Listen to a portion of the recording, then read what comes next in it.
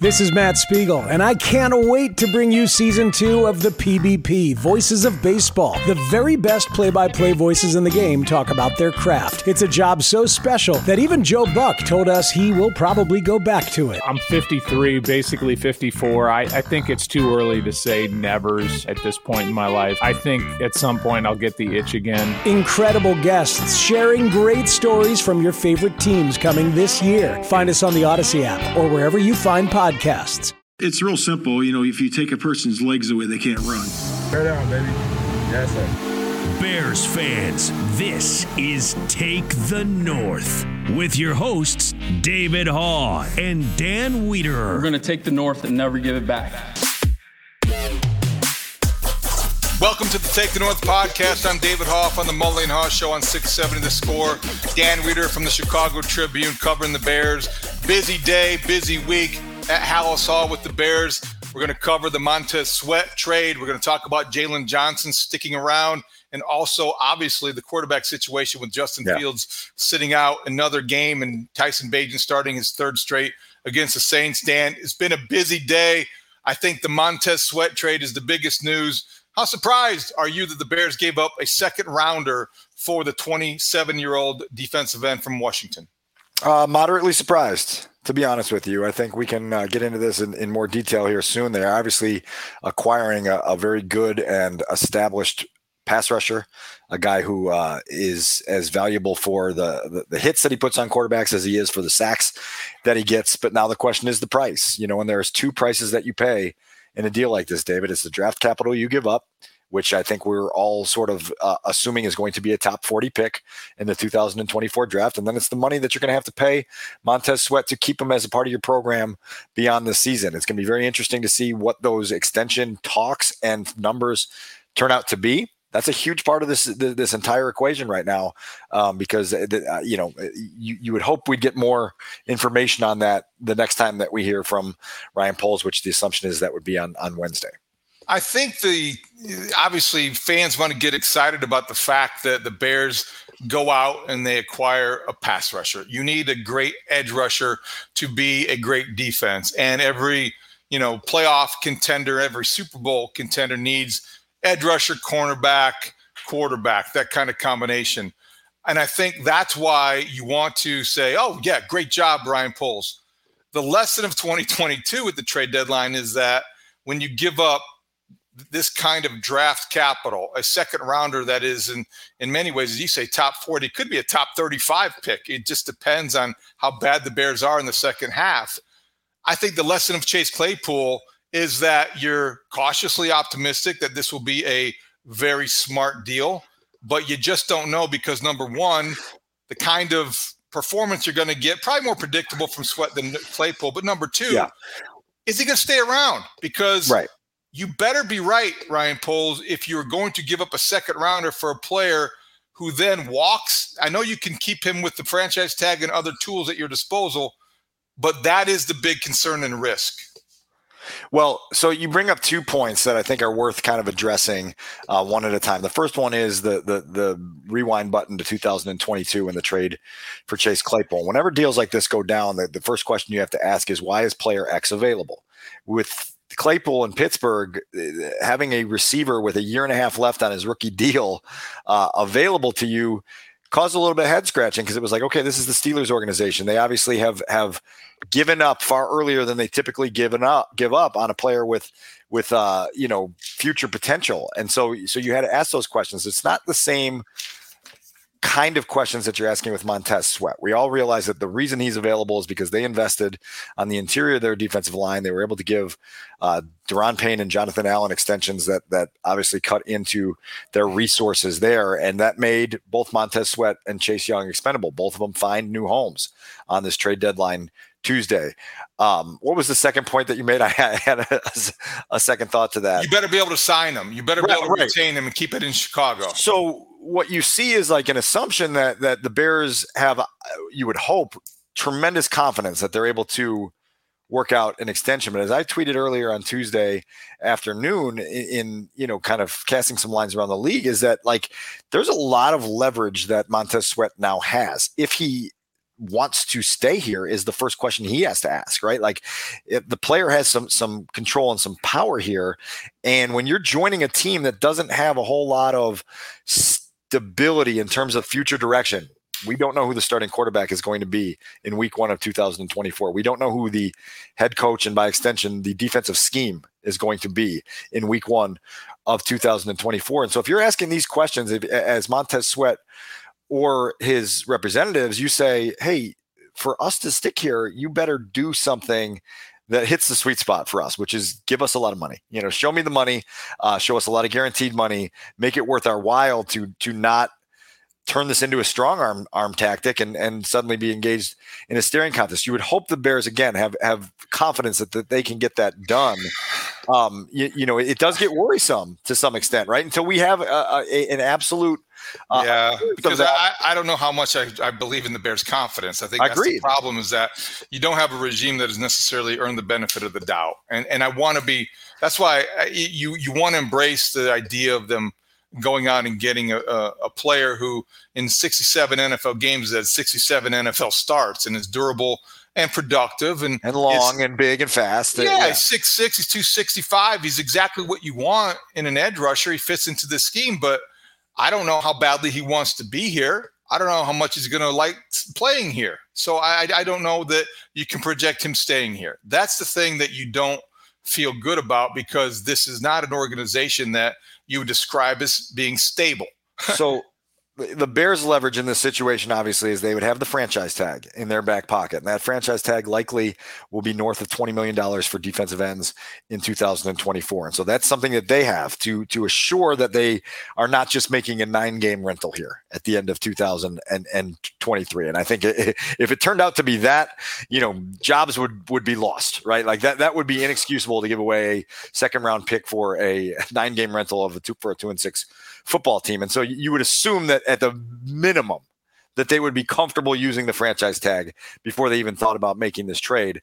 And now it's a matter of just kind of hearing from the general manager and trying to get some of his feedback and some of his vision for what this thing can do for them. We'll get into this later, but when you mention the franchise tag, immediately I start to wonder, well, okay, Jaylon Johnson, who wasn't traded, who is here and has made noise about not negotiating a contract extension, according to reports. I think Josina Anderson had reported that now he's going to play out the season and become a free agent.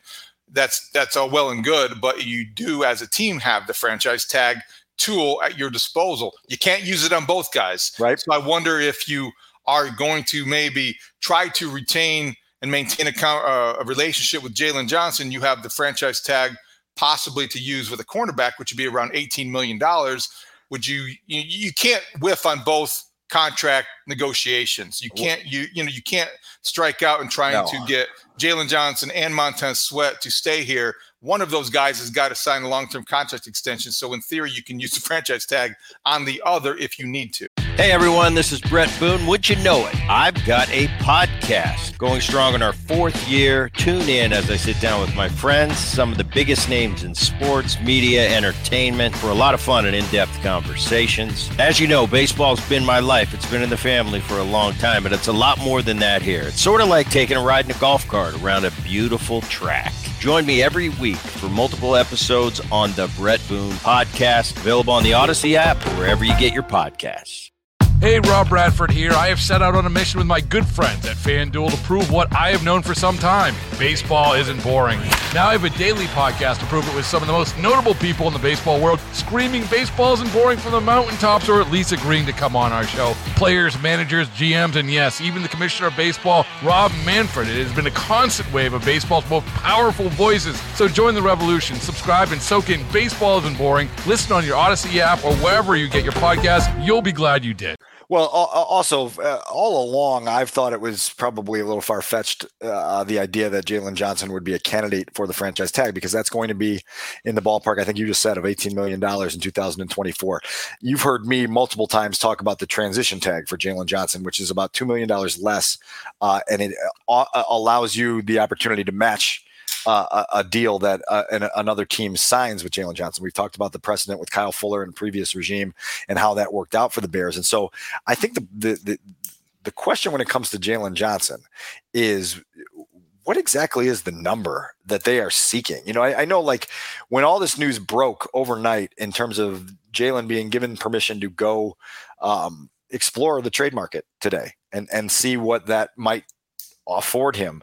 The question is always like, what do you think your worth is in this league? You know, and so like that's one I can't get my brains wrapped around, because I don't know who's in the right and who's in the wrong on this one. And it just seems like a situation that doesn't need to be as difficult as it is, but social media blew up, right? I'm like, oh my God, just pay the man. Well, no, you don't just pay him whatever he asks for. No.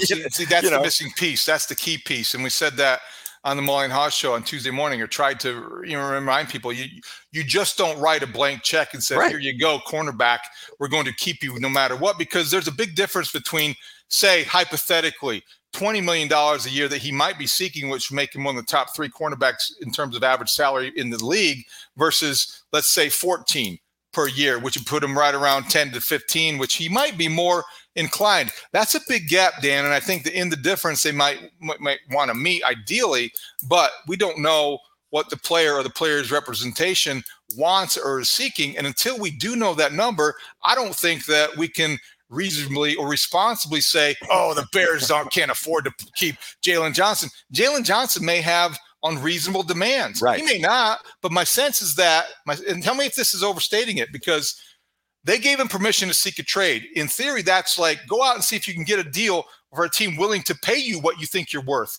Correct. That didn't happen. So my sense is that they weren't able to find somebody out there willing to pay him what he thinks he's worth. Well, there you go, being reasonable and responsible again. What a strange tact to take in 2023 in the Bears conversation.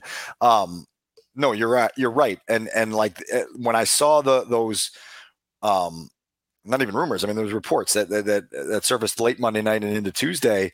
My initial thought is what it's been all along, is that October 31st at 3 p.m. Central Time was never a significant hard and fast deadline for the Chicago Bears as it came to their hopes of retaining Jaylon Johnson beyond this season. They've got 4.5 months now to watch him play out this season, to change their offer, to see if Jaylon and his camp want to change their demands a little bit. And you've got time to massage this a little bit. If Jaylon is so inclined to hit the free agent market next spring, then, that's something that he has the luxury to do if the Bears don't block him with the machinery that they have at their disposal. As we mentioned, the transition tag being one of those things they can use. And so, look, like I don't really understand the idea that, I think that we've talked about this in other circumstances here in Chicago, that Bears fans have gotten so deprived of watching great football that when they see quality football, they think it's like next level great. And like, right. I think the perception of Jaylon Johnson around the league is that he's a really good starter, but he's not like a can't live without championship engine piece, and so, okay, fine. That puts you in a different bracket in terms of what your cost should be and what your value to the rest of the league is. Sometimes players need to experience that for themselves to kind of get a better feel for who they are. Now, look, like you're playing a human being chess game here. And that can always get dangerous and disgruntling players like Jaylon Johnson to the point where they go, screw it, I don't really want to be here anymore. And that's part of the poker game that needs to be played. But at the same time, as you said earlier, you don't just get out the checkbook and hand it to the guy and say, write what you think you deserve and we'll pay it. Yeah, I don't know how closely this really mirrors the Roquan Smith situation or not, because we're not privy to the negotiations. And I think Jaylon Johnson has successfully I think successfully gotten the public on his side, because he's a very likable, popular player who's definitely accessible, has an outlet to an audience every Monday at 5 on the Score, and has used that wisely and shrewdly. And I think that you can't ignore those realities when you're talking about what a negotiation entails and all of it encompasses. But that said, nothing changes about what we said previously. If you still don't believe that he's a top 10 cornerback, you're not going to pay him like one. No question. So you brought up two things there that I think are worth addressing. Number one is the fact that Jalen's ability to connect through the media with a fan base is significant in terms of being a lesson to other players on how easy it is to have people behind you, and having your back in moments like this in the court of public opinion, just by being, an engaging, honest, forthright person. There's no question that drummed up a whole lot of support for who Jaylon Johnson is in social media and the court of public opinion. Now, what is that worth inside league business? I don't know. It obviously puts a little bit of added, I don't want to say pressure or strain, but there's something that comes at Ryan Poles in that regard. If he ends up not being able to retain Jaylon Johnson, it's going to be viewed, whether correct and practical or wrong and impractical, it's going to be viewed as a loss for him because people have convinced themselves that Jaylon Johnson absolutely has to be here as a Bear. You brought up Roquan Smith. One of the things that I think is notable here is the reason that the Roquan Smith situation is always relevant to me is because Roquan went out and got exactly what he thought he was owed, right, and deserved. And so that is instructive from the standpoint of like, okay, like maybe one team's not willing to pay it, but if another is, then that is what my value is. And that is what my worth is in this league. And so if Jaylon Johnson leaves Chicago and winds up getting the contract he wanted from another team at a value that the Bears wouldn't pay, well, then that's what he's worth. And the Bears just have to live with the idea that they valued him at a different level. There's also the thing that probably the Bears were weighing on trade day today, that losing him into free agency, potentially, you play this out, the worst case scenario, the compensatory pick that they might receive in return with that mysterious formula that is used might be just as much as what they would have received today with any hypothetical deal. There wasn't going to be a big I don't think that there were teams giving up a second or a third, as you saw the Commanders' defensive linemen get, because for a cornerback rental, I don't think he's in that same category. So whether it was a fourth to sixth round pick for Jaylon Johnson, would that be commensurate with what they might get, in terms of compensation? You're better off keeping him, even if you didn't have a chance to make a deal. Maybe you didn't, but it just didn't ever reach the level where, okay, this deal, this compensation outweighs what you might get if he walks away for nothing. Well, look, the compensatory formula, it's worth noting here, is based on your activity in free agency, both exits and entrances. And so if the Bears go out with all the salary cap space that we've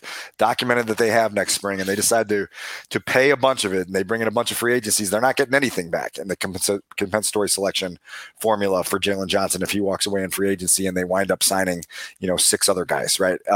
So that's worth noting and putting out there.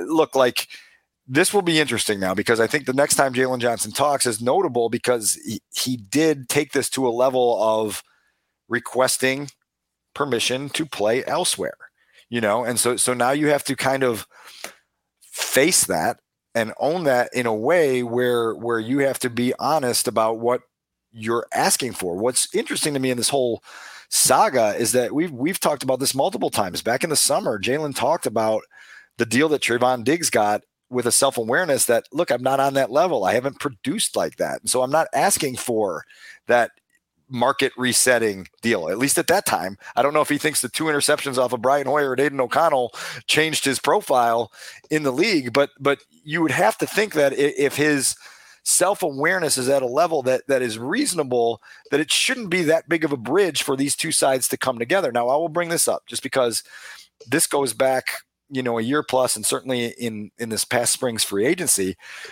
Brad Biggs and I have heard through multiple channels independent of one another in the agent world that negotiating with the Bears under this new regime has been a headache for some camps, and that there are folks as part of Ryan Poles' contract negotiation team, which includes Matt Feinstein, that make it a challenge more so than some agents like. And so there's a strain there at times that just creates friction, unnecessary friction. And I don't know how much of that is there in the Jaylon Johnson situation. I don't. But it is a notable thought where, like, you have to eventually take your financials and your practical spreadsheets and play the human chess game, as we talked about, and make sure that it's not just numbers and business and bottom line, because that creates certain dramas that you might be better off not dealing It's not insignificant at all, I think, because I think another way to maybe look at that is that at some point in time you wonder if you're a regime, who lacks credibility in a franchise that has been starving for success. At what point do you overpay your own guy? At what point might you have to just not be as difficult to negotiate with? At some point, you don't want to concede everything and you don't want to, make a foolish financial decision. But if you are, the last thing you want before you're a franchise that has experienced any success, the last thing you want as an executive team is to be known to how difficult you are to deal with. Right. That's the worst reputation you can start to carve out. And I think if that's the problem or one of the issues with the Bears, whether it's involving Roquan Smith, Jaylon Johnson, et cetera, then they've got to try to address that as best they can. It might become an issue with Montez Sweat, who you might hear rumblings. Maybe he's not the most excited guy to get the news to come to Chicago. And if that's the case, it's like, why does this exist? Shouldn't any player in the National Football League be thrilled about the opportunity to come to Chicago? Maybe not for the Bears because they stink lately, but what's going on about the reputation of the organization that is making these kinds of rumors things you have to address? Well, 5-20 is definitely part of that under the Ryan Poles who's watched. They're a bottom feeding team, and we've talked about it for a while. They haven't been consistently good in a long time, so it's not like you just come here and your career hits a springboard and you're destined for stardom. And so you have to evaluate all those things. I think Mark Potash said this on Twitter on Tuesday morning, and I agreed with his sentiment. Jaylon Johnson comes out of the COVID draft class of 2020 along with Cole Kmet. Both round 2 picks, same night. Couple hours apart, maybe minutes apart if we go back and truly check the timestamps. You have a player that the Bears were able to extend, a homegrown guy in Cole Kmet who they believe in and they found middle ground in. I think it would be reasonable to argue that both players have kind of produced similarly for their positions in terms of who they are. And so if you're willing to give Cole Kmet a certain reward and Jaylon Johnson has played his position, at a similar level, I think that's reasonable to say that Cole has played the tight end position for the Bears. Then shouldn't it be pretty easy to find the cornerback chart and say, okay, so this is where that stacks up on this chart. And this is what that value is. And maybe they've done that. And maybe that number doesn't hit the sweet spot for Jaylon Johnson in his camp. Again, this is a lot of questions that on Wednesday morning at Hallis Hall that Ryan Poles will have to be willing, I think, to shed some light on, just so that he has his say in all of the business machinations that are going on right now. I think that Jaylon Johnson has probably outperformed Cole Kmet in relative terms. I think he's been better as a cornerback than Cole Kmet has been as a tight end.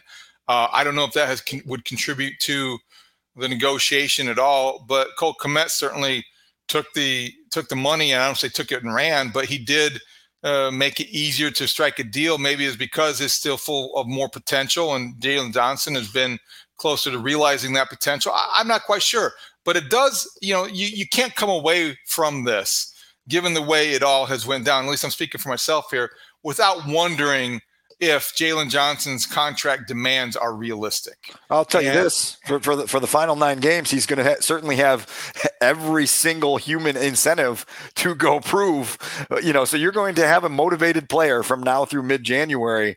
And so if you're interested in production from your defensive backfield, there's certainly one guy who has every motivation to continue producing even in a season that's pretty wayward. And he will benefit from the presence of Montez Sweat. There's no doubt about it. So back to him, Montez of the Midway, as the Bears release said, he's going to be somebody who gets plugged in right away. I wouldn't be surprised, depending on when he gets to town, if he's active against the Saints. He hasn't missed an NFL game. Here's the one thing I think that's going to create a lot of conversation and already has around Chicago, though. Montez Sweat goes to the Bears for a second rounder. He's 27 years old, I believe, out of Mississippi State, former first rounder. Chase Young, who was also on the block, 24 years old, goes to the San Francisco 49ers for a third rounder. He's got a knee that probably has created a little bit more concern. He has some health issues and durability questions that Montez Sweat does not. What did you think about the 49ers paying a 3 for Chase Young and the Bears getting Montez Sweat for a second rounder? Well, look, and it's not just a 3 and a 2. It's a high 2, right? And it's a mid to low 3, right? So there's a big gap between those picks and where they go. I also think there are different circumstances that play in these negotiations, and I don't know how involved the 49ers were with Montez Sweat, and I do know that the Bears were at least engaged in talks about Chase Young. That kind of plays a game where the Commanders are in charge of that in a way that, they're trying to make the most of what they do. The 49ers have the luxury of pursuing a Super Bowl this season. And so they can justify a 9-game rental for a 3rd-round pick, because they're going after it right now. And they need help there. Obviously, they're in a little bit of a tailspin. They need to regroup there. That's a comparison that's going to be inevitable until both of these players finish their stints with the teams that they're currently with that. So that would be Chase Young with the 49ers, Montez Sweat with the Bears, because you have to kind of to feel that out. And look, like Chase Young is still a guy who came back from a very serious knee injury. And so while younger than Montez Sweat, there's certainly some, you mentioned durability. There's certainly some questions on, okay, what does his long-term profile look like? And that's something that you have to factor in when you're making these deals. I think it was jarring for a lot of people to go, whoa, totally different price tags on those trades for players that, seem to be comparable at the very least. I don't know that I have strong sentiments one way or the other, because I think it's just two teams trying to do two very different things at different times.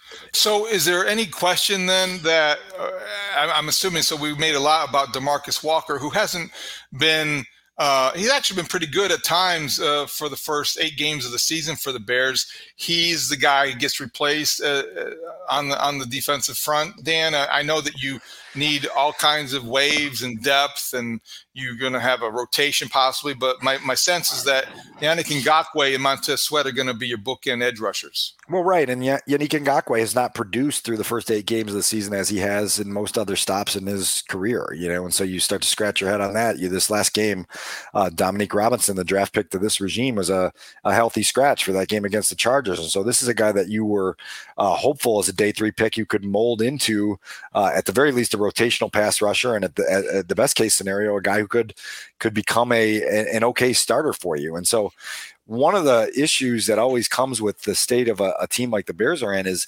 is trying to not have to continue filling holes that you could have filled at other times. I always talk about this much celebrated trade for DJ Moore, and it's celebrated for a reason, because DJ Moore is a really good football player. But if you had been right about Chase Claypool and you had been right about Velus Jones, you don't have to go get DJ Moore. You have 2 in-house guys that you targeted with premium draft capital to be big difference makers in your offense, and both of them have been complete fizzles. One guy's no longer here, and the other one, it's hard to imagine him being in a Bears uniform next season. And so, that just brings me back to the point of, you have to get things right so that you don't have to continue utilizing assets to go try to get things right. We have spent so much time since the advent of this particular podcast talking about the noise that the Bears make in the draft and free agency and trades, and we've spent so little time talking about the noise that they make on the damn football field. You know what I mean? And it gets old at a certain point where it's okay, great. Headline. Go win consecutive games at some point, and to do that, you need high quality football players, and you need to stop going out to get players that fill a hole that you probably should have already been able to address with other roster cycles that you had opportunities to do with the draft and trades and free agency. Last thing on Sweat before we move on to the quarterback situation quickly. So he had 6.5 sacks in 2023. Do you expect him to play against the Saints? Typically with a guy like this, it's not that hard. You don't have to learn a whole lot as a pass rusher. I don't expect him to play 70 snaps, but it'd be really easy to see him getting 15 snaps. It's third and 8, and the instruction is go get Derek Carr. You know what I mean? That's pretty easy. And so I would imagine that they would try to get him ramped up as soon as possible, particularly given, as we've talked about in other circumstances, the Bears face a quick turnaround to play the Panthers next week without a whole lot of practice time. So the quicker you can get him kind of in the flow of things, the better off you are for the long haul. And then, again, this is a guy who's been producing at a career level this season in terms of those sack totals. Well, if he does get an extension, you got to keep him motivated. You got to keep him motivated on a 2-6 team that doesn't have a whole lot to play for now. That's part of this whole game that faces the Bears down the final 10 weeks of a season that has been very discouraging.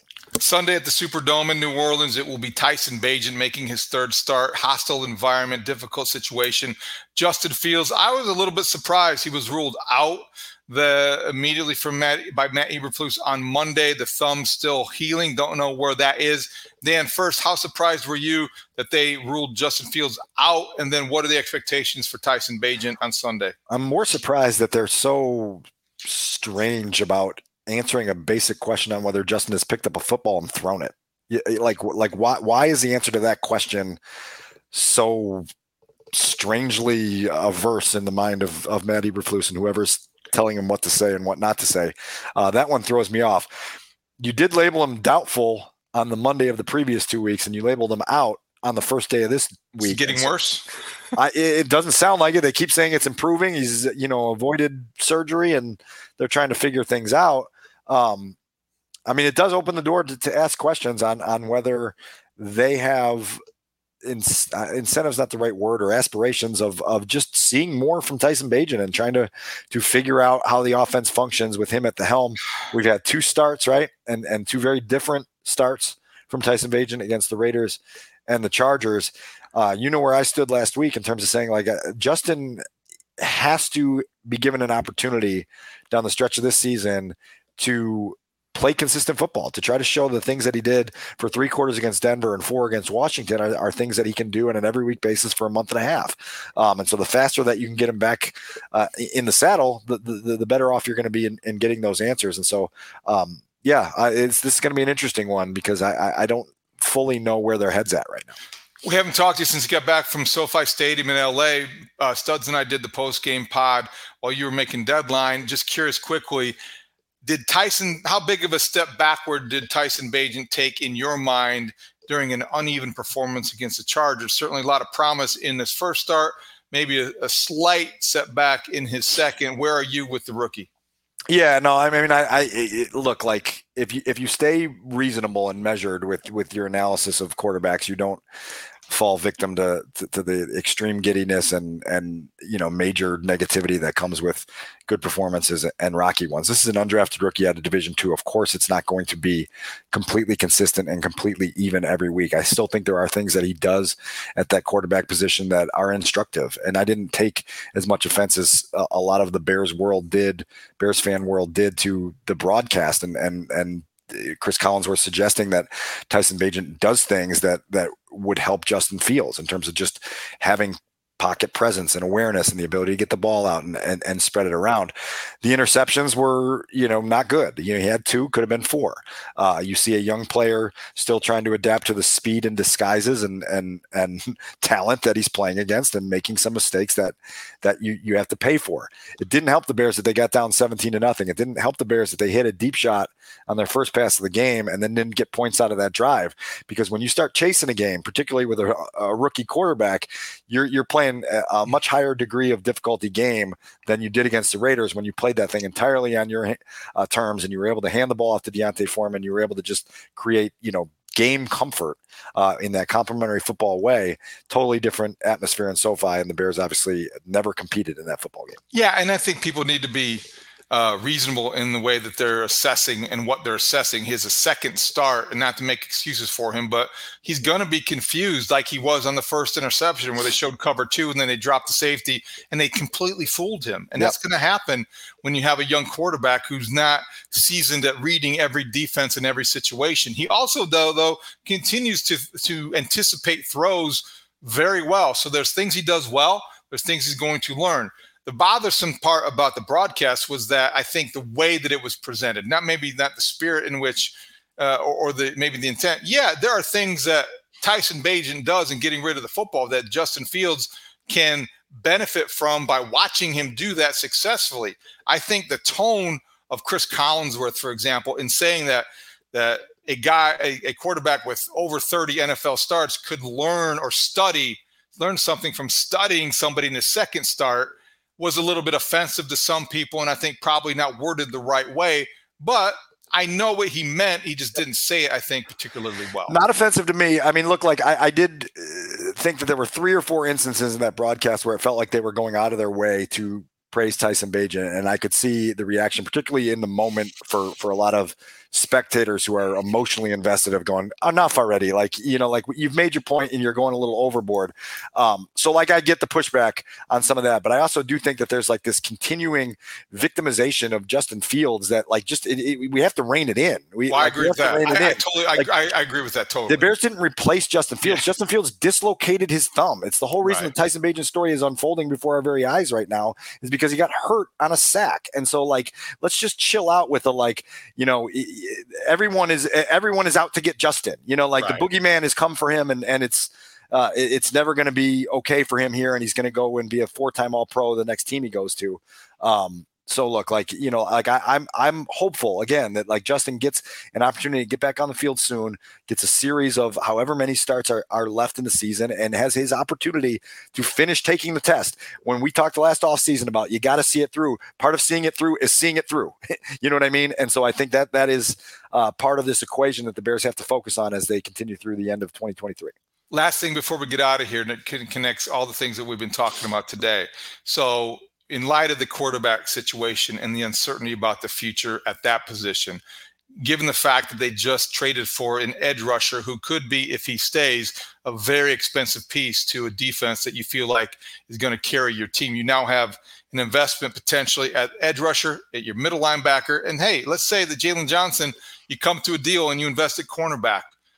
Do you make those investments if you're planning to pay Justin Fields in 2 years? Do you make those investments with the eye on the fact that you're going to try to win a Super Bowl with a quarterback on a rookie contract and a guy that you will draft? Do you connect any of the dots from these moves, which is heavily investing in your defense, and the uncertainty at quarterback where you might be building around a rookie with a rookie contract? Well, so, all right. Before I answer that question directly, you also talk about having, a head coach that I think we all agree deserves to be on a little bit of shaky ground. And so you went out and acquired a pass rusher who better have scheme versatility. If you wind up making some hires and somebody wants to come in and go to a 3-4, you better have the ability to take one of your highly priced assets and plug them in there and feel good about it. I don't necessarily extrapolate it out that far. I think you're right to ask that question. It's justifiable and understandable. Like the Bears are going to face a decision in the spring on whether to fully guarantee a 2025 salary to Justin Fields of a ballpark of $25 million to be the starting quarterback. I think as we sit here today, there's almost no one in our audience that would say, yeah, they're going to exercise that 5th-year option. And so if not, then you've got answers to a whole lot of other pieces of this crossword puzzle that you have to fill in to try to figure out which direction this all goes, and so that's part of this. Now, look, like those answers could change if Justin Fields comes back and plays 6 consecutive games like he played against the Commanders. And then you go, well, wait a second, now we've got to change our entire calculus on everything and have deeper discussions on what this is. Yeah, I mean, like that's why this is so complicated. That's why the Bears are in such a sticky predicament right now, being a really bad football team with not a lot in place. I mean, like you can't talk to anyone around the league who looks at this football team and says, boy, they're just a couple pieces away from being a legitimate difference-making team in this league. And that's where it gets really depressing, to be honest with you. And some of the, Chicago were kind of on fire on Monday and a little bit on Tuesday in terms of all the stuff that's going on. And you're just like, my God, like this is so old in this city. Just get a good, consistent winning football team. Like just change this for everybody. Let's change the experience for everybody. That's Ryan Poles' job for now. And he's got to continue going about this with a long view that also manages the short view. Yeah. What time are the Hawks on? Yeah.